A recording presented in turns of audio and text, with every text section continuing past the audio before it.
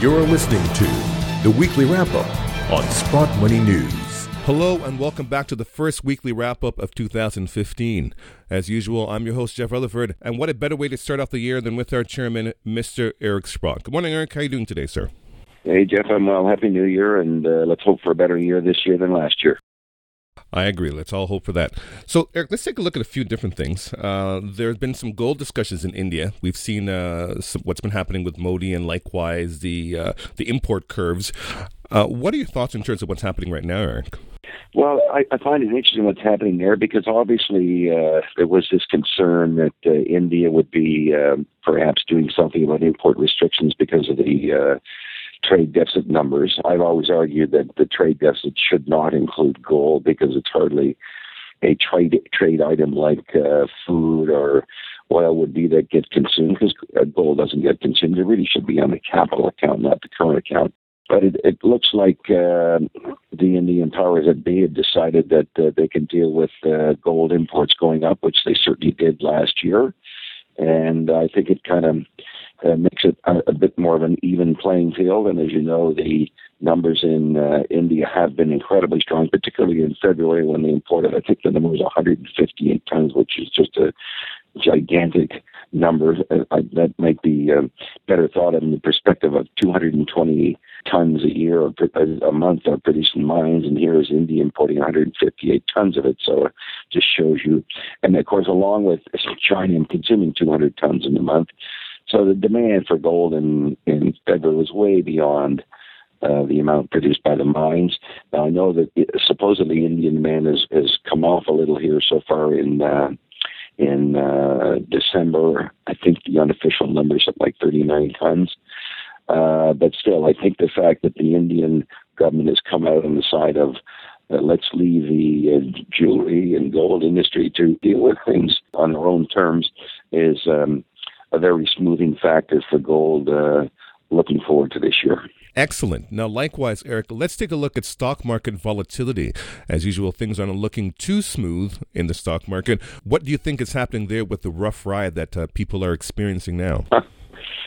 Well, I think any normal thinking person can realize that, the Fed wants it both ways. They want to suggest they might be tightening, and then the minute the market sells off, some Fed governor comes out and says, oh, well, we either want to be patient or it'd be catastrophic to raise rates, and they engineer this tremendous rebound from the lows. And to me, it's 100% orchestrated that when Evans last night, the night before, said, it'd be catastrophic to raise rates, automatically the market shoots up 300 points and stays there. Now we're green for the year.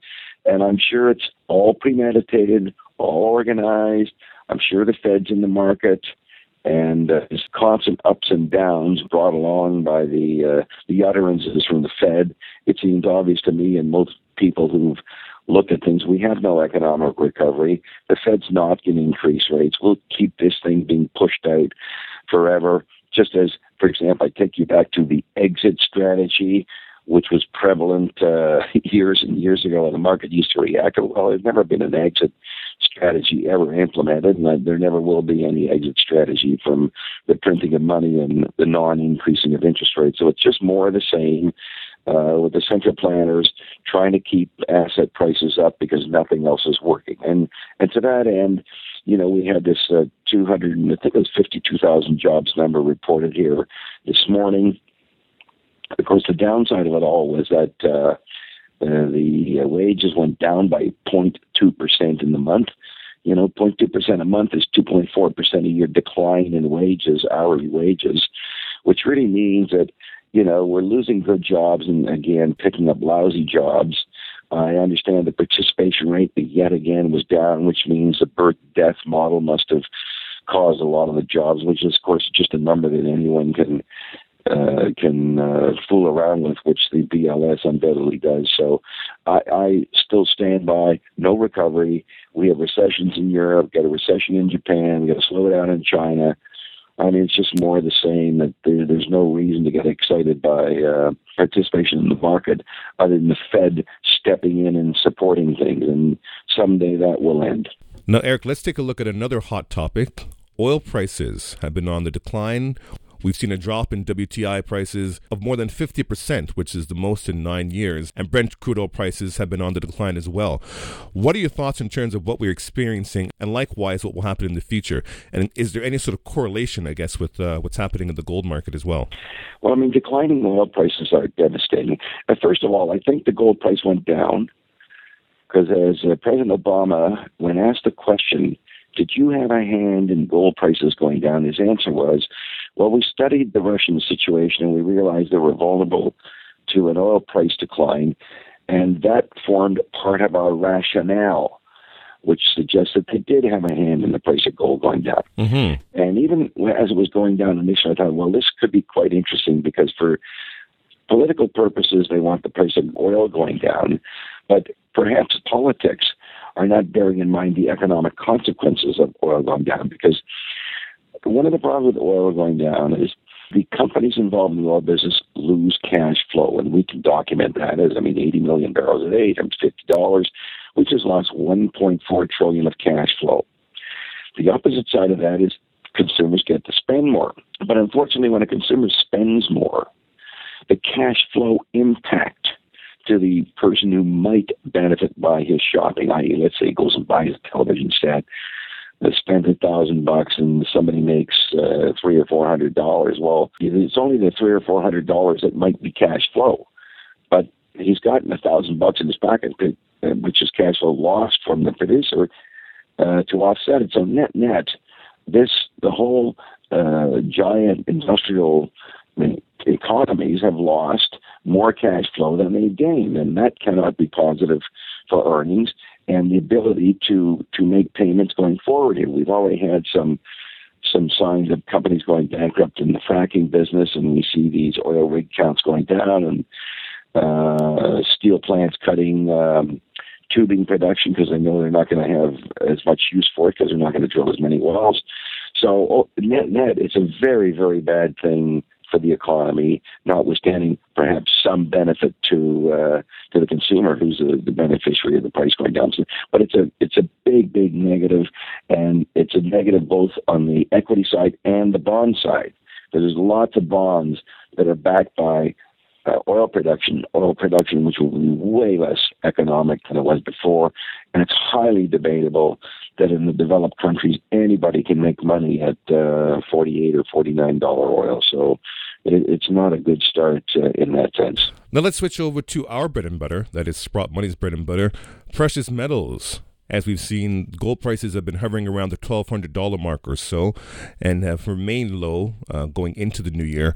What is your short-term outlook, Eric, in terms of what's happening within the gold market? Well, there's some positive things. Well, for example, a lot of people think that gold should move with oil. It didn't.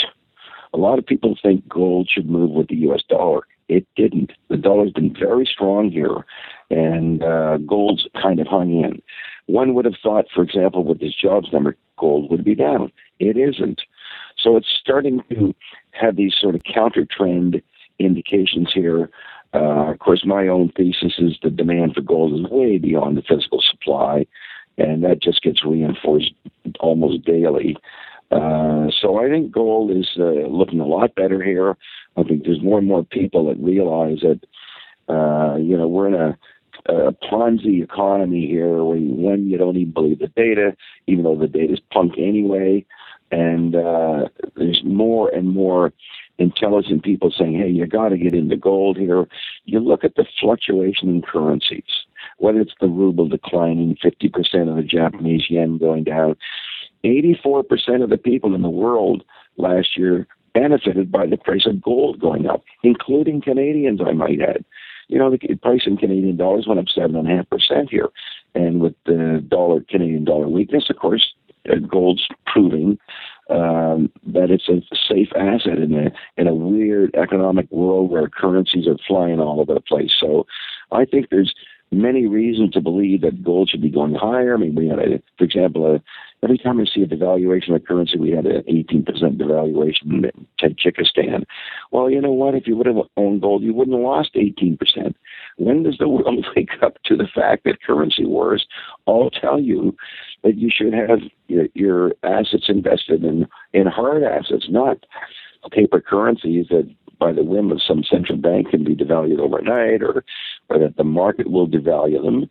And most of the currencies in the world, save the U.S. dollar, are devaluing. So most of the world is benefiting if they are owning gold and silver. So I think the outlook has always been excellent. It doesn't necessarily manifest itself because of weird things that go on in the paper markets. But as you make it more and more palatable for more and more people to understand the benefit of gold, which this last year has proven, and this year is proving yet again, you're going to get more and more buying of gold by people to save their net worth. So I think things look good. I hope that with this strong jobs report and gold going up here, that maybe we've broken another one of those relationships as we broke the U.S. dollar relationship. We've broken the oil relationship. Maybe we've broken the jobs relationship, and just the sheer demand for gold will win the day here, and that's what my expectation is. Wonderful, Eric. As usual, we always appreciate your insight here on the Weekly Wrap-Up, and we look forward to speaking to you in the weeks to come. Hey, Jeff, all the best in the weeks going forward. Thank you very much, Eric. And to our listeners, thank you for listening. This is Jeff Rutherford for the Weekly Wrap-Up on Sprott Money News. Have a great day.